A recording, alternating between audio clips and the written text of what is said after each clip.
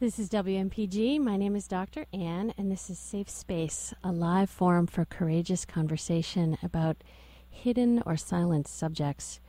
Tonight is part of an ongoing series about mental illness, and I'm going to be speaking to Deb about bipolar, trauma, and stigma.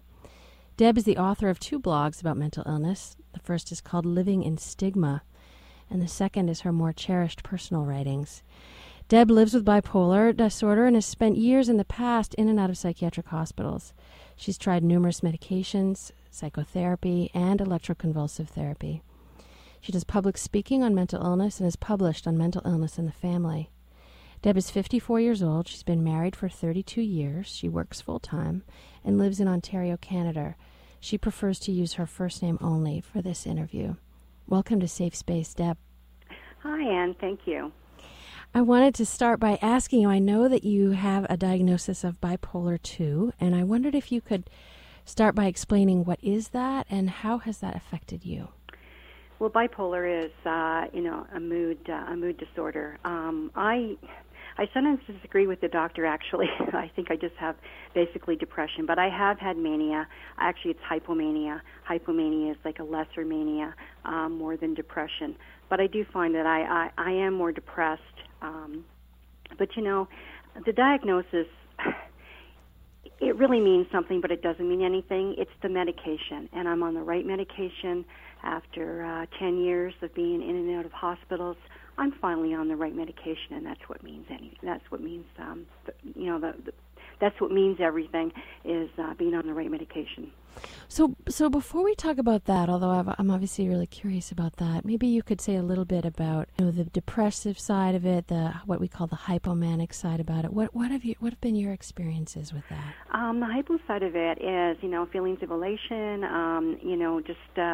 you're just not really on top of the world. Once again, I really have hypomania versus major manic depressive or major manic episodes. I'm not really majorly, have never really had a major manic episode. I'm just pretty much on the hypomanic. It is a great feeling, I have to admit. Mm-hmm. You can, you feel elated. It's almost like a present in a way, or a prize. And but once again, I really experience more depression. Mm-hmm. But the medication, as I say, that I'm on right now, the mood stabilizers have done such a good job, and I really have very, very few mood problems right now. And so I know we're talking mostly now about the past, but in the past, when you were depressed, maybe you could just describe a little bit about what that felt like and what happened to you as a result. Okay, well, for anybody out there who's being depressed, they'll definitely identify with this. Depression, I can describe it in so many words. I'll just use a few here. Definitely lonely and hopeless and helpless. And for me, it was an emotional and a financial fallout. And it was so life-altering. And I lost all my self-esteem. I lost all my self-confidence. I lost my career. I lost all my friends. I came close to losing my house, and everything crumbled. So, we're gonna end up by talking about what made a difference and about the medicine and so on. But I understand that you were doing quite well, and then you actually went into therapy, a move that people generally do because they hope it'll make them feel better. But that in your case, your experience in therapy is actually part of what triggered this. And I wondered if you could tell me a little bit. I was sexually abused as a little girl, and I think throughout pretty much my lifetime, I have suffered from depression here and there throughout the years, not major depression. But around 1994, I started having flashbacks, and I didn't know what was happening. And they had this project in my city that was doing studies on post-traumatic stress disorder, which is PTSD. And I went into therapy, and I had no idea. I had never been in therapy before, and this just started the ball rolling. I never realized, I don't know if I should have gone through with it, but anyways, I did, and this just started it. So it was actually a study. You were part of a study? Yes, I was. The study was for if you were going to do group therapy or if you were going to do just one-on-one therapy, and the therapist who chose me to do the one-on-one, frankly, I think she was over her head, because my case, I believe, was extremely intense, and I just was so depressed, and it just hit me so badly that it started a 10-year stint in and out of hospitals. It was just horrible.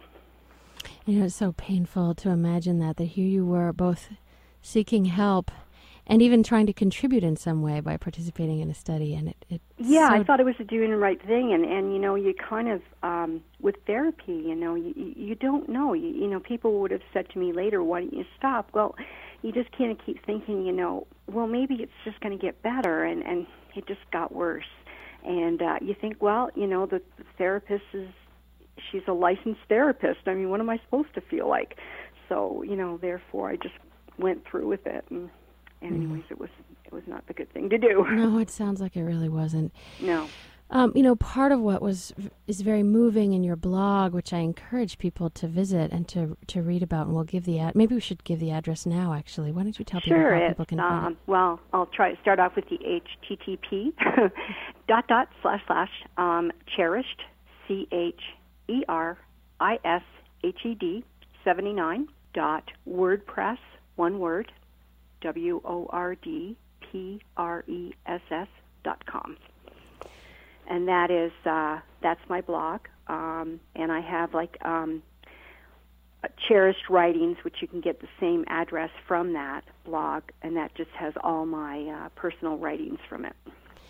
So part of what I was really struck by reading it was, you know, one, just the very high number of visitors you've had to the site. It's clear that your blog is very popular and has really hit a nerve for so many people. Yeah, and you know what? I started that blog.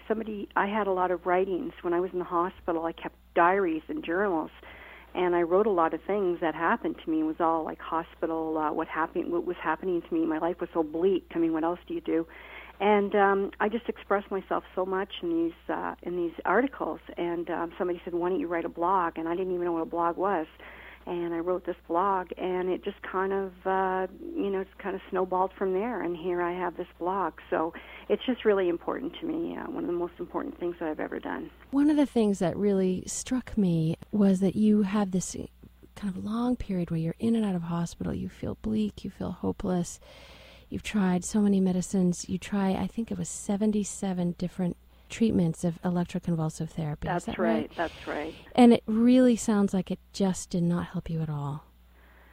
Yeah, and you know, I've kind of been, I don't know, people have actually, you know, looked at me and said, why would you ever have so many? And, you know, I think that's kind of a criticism, and I've actually said to them, you know, if I had cancer and I was having chemotherapy and I had 77 treatments, would you have said the same thing? I mean, each time you have a treatment, you think this is going to be the one.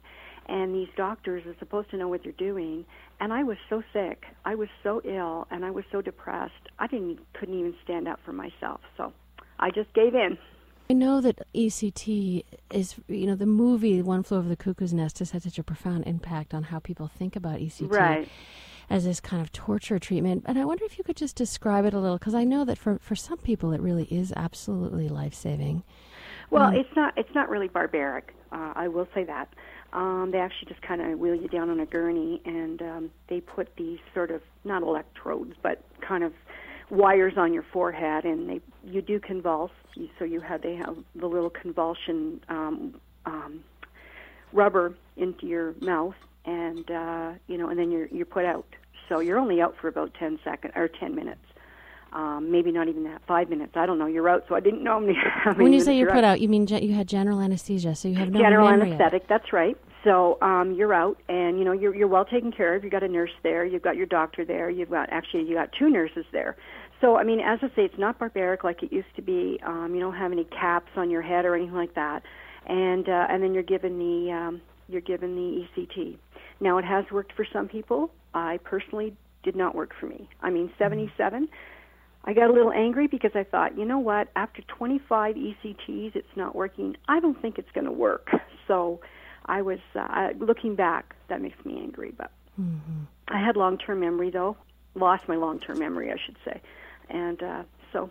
And when you say that, Deb, do you mean that you've lost the memory of that time when you were getting the treatment, or do you mean that you've lost memories from before that? I've lost a lot of long-term memory, as in I can't remember my wedding.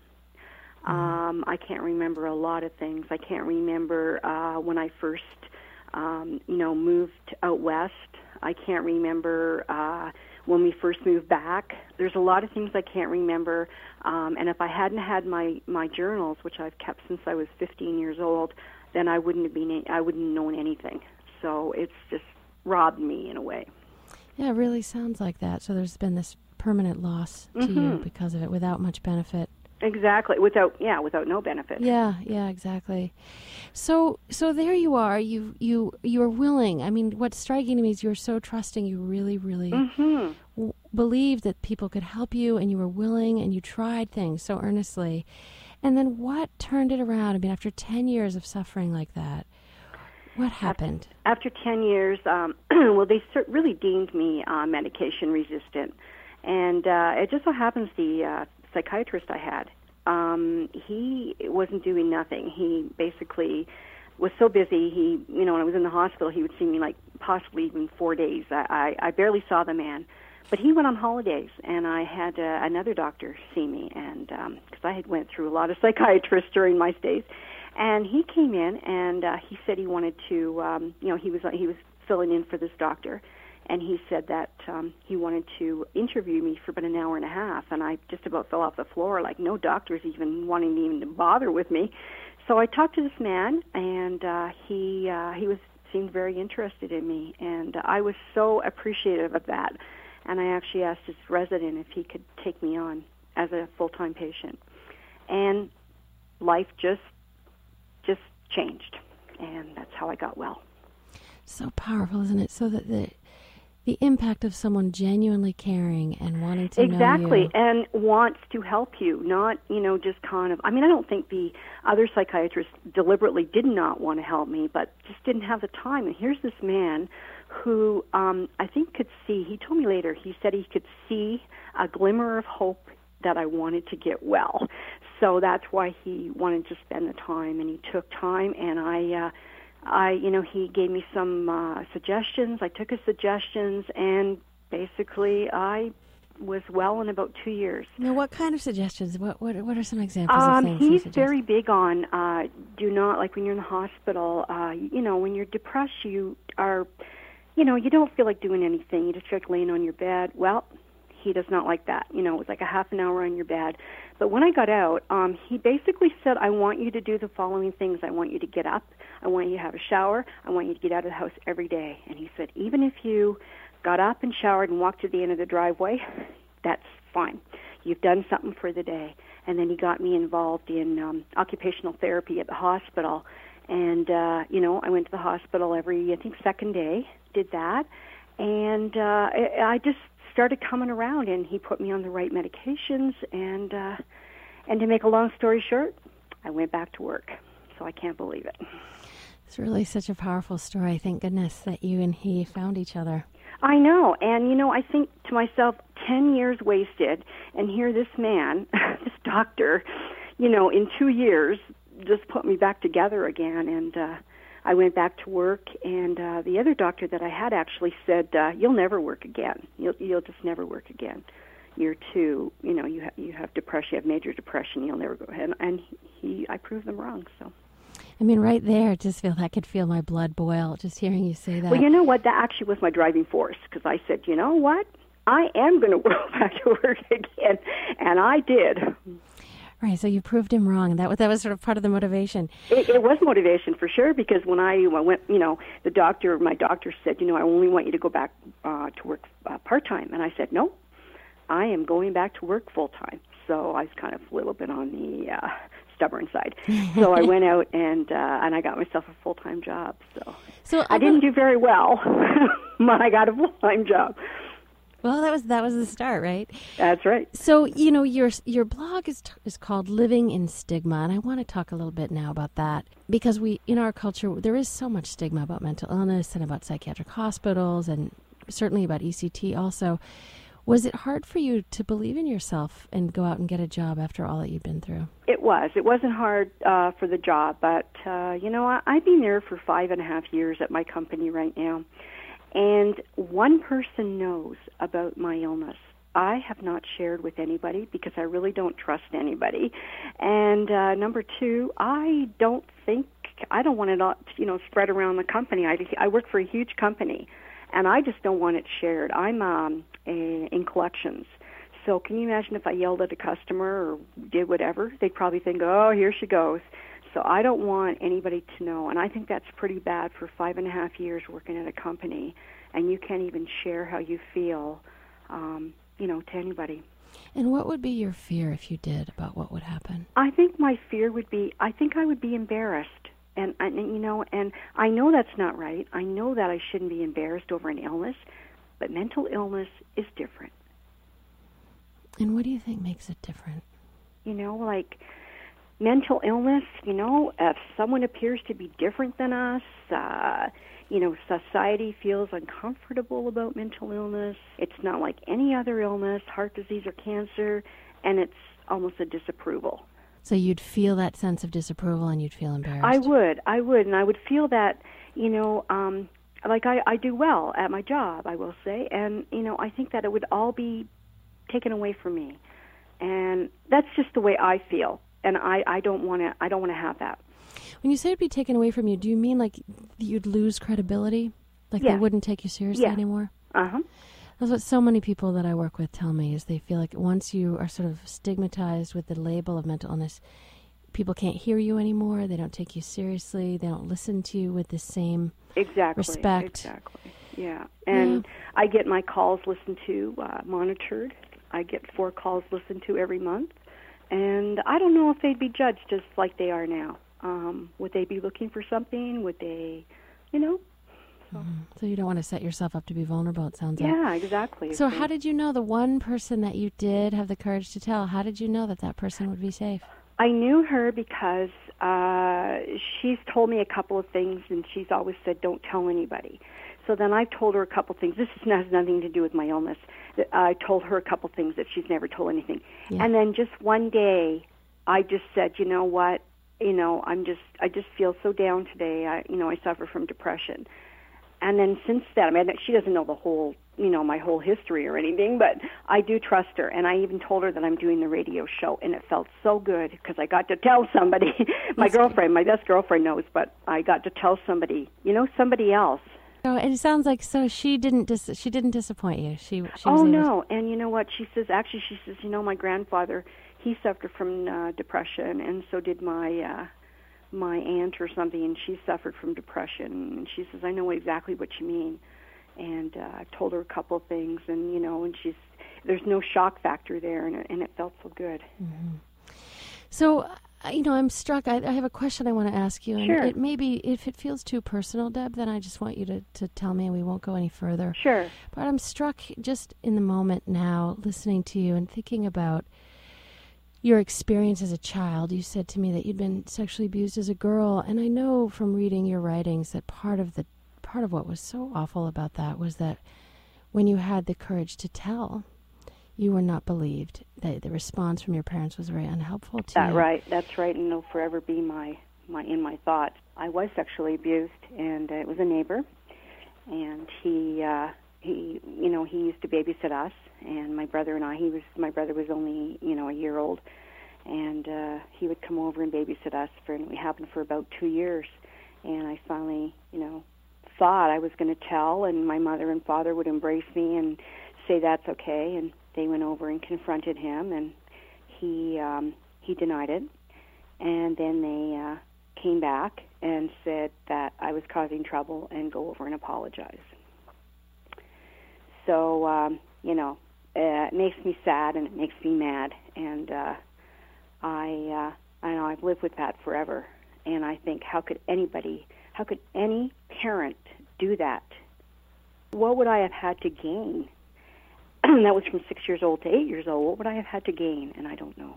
Anyways, it was in the 60s, and I'm not really excusing my parents for the 60s, but anyway, I don't know why, I don't know what they would have gained. Part of what's so powerful, we did a series here on trauma, and one of the things that we learned about it over the winter was how important it is, the response when a child has the courage to come forward. Exactly. And that the response to the story may be almost as important as the experience itself.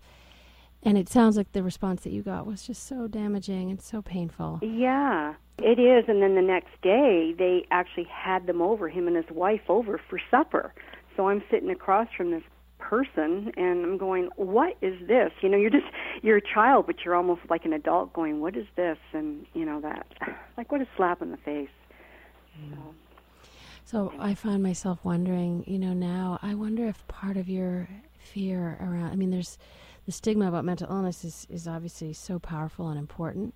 Exactly. I wonder if partly your deep caution around sharing your experience also stems from it, the genuine, horrible response you had as a child when you tried to tell something very courageous and personal. Yeah, well, you're just so trusting. Actually, I want to mention, too, though, the stigma. I had my first taste of stigma in my own family. During my years in the hospital, my brother-in-law, my husband's brother, cut ties with us, and he was afraid for his family because of me. And I was never violent. And then every Christmas, he would send a card with only my husband's name on it. Mine would not appear. So that kind of hurt. No kidding. So almost like you didn't really exist. Exactly. I don't want to put her name on it. I don't know what that was proving, but I thought that was just very, very mean. Just stigma right there. Yeah, so when we talk about stigma, in that case, your sense was that he was afraid that, you would be a violent person because you suffered from depression? I don't know. I guess he must have a preconceived idea about what mental illness was, what depression was. Maybe he thought I was going to be violent with the children. I don't know. But I just don't understand, okay, maybe he cut ties, but why did he have to leave my name off the Christmas card? Right, it's hard not to understand that as anything but intentionally hurtful, right? So I want to shift gears, Deb, because I realize we don't have much time left. And sure. I was so inspired by your blog, and I'm curious to ask you about your decision. It sounds like someone told you about this while you were in the hospital. Is that right? Yeah, I would be probably out on passes, and I started doing, a lot of writing and everything, and so somebody had said to me, like, in the hospital, why don't you do a blog? And I said, blog. And, blogs are great. Blogs are therapy. If anybody out there at all, has writings, has anything that they're interested in, blogs are wonderful. You don't have to have a blog that's for people outside. You can have your own blog. Blogs are wonderful to get your writings out there. And so how has it affected you? You've been writing since you were 15, but how has it affected you personally to have your work be public and out there like that and be read by so many? I feel fantastic. And the one thing that I love most is the comments I get. I'll write an article on, say, suicide. I wrote an article on the sexual abuse. I wrote an article on depression, on, so many things, and I've got response back, and that means the world to me to get responses back, because you know that you're on the right track and people are actually, reading your material and understanding what you're saying. So really, and I know there's people out there like me, and I like to respond back to them, so it really does mean a lot.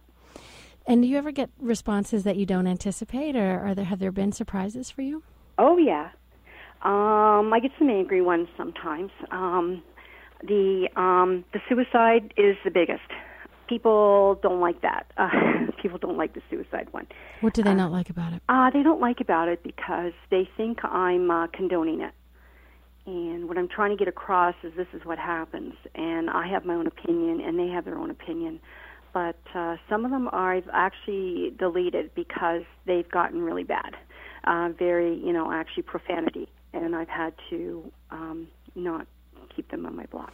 So I read your suicide piece, and part of what it seemed to me that you were trying to say was you were trying not to judge people, that people who get to that point are in such despair. Exactly. The whole thing about suicide is, for me anyways, is why would anybody want to kill themselves? Why would anybody be in that situation? Why would you want to do yourself in if you're so at the end of, at the end of life, you just are so, you just, who would want to do that? Who would want to let themselves be out of their whole life? So, I mean, you have to be compassionate in a lot of things like that. Mm-hmm. So it sounds like some people confuse compassion with actually condoning it. There's no compassion there. That's the thing, and that's where I get the writings. That's where I get the negativity is in that. So, haven't gotten so much lately because it's kind of buried in sort of the 2008 years. But as soon as it comes brought up again, not very good. So, Deb, we're going to have to stop, but I want to thank you so much, both for being my guest and for the work that you're doing and sharing these very painful and poignant experiences. And if people want to read your blog or they want to send you a comment, why don't you give us the address again, please? The HTTP // it's cherished79.wordpress.com. Great. So cherished79.wordpress.com. That's right. And you can go right into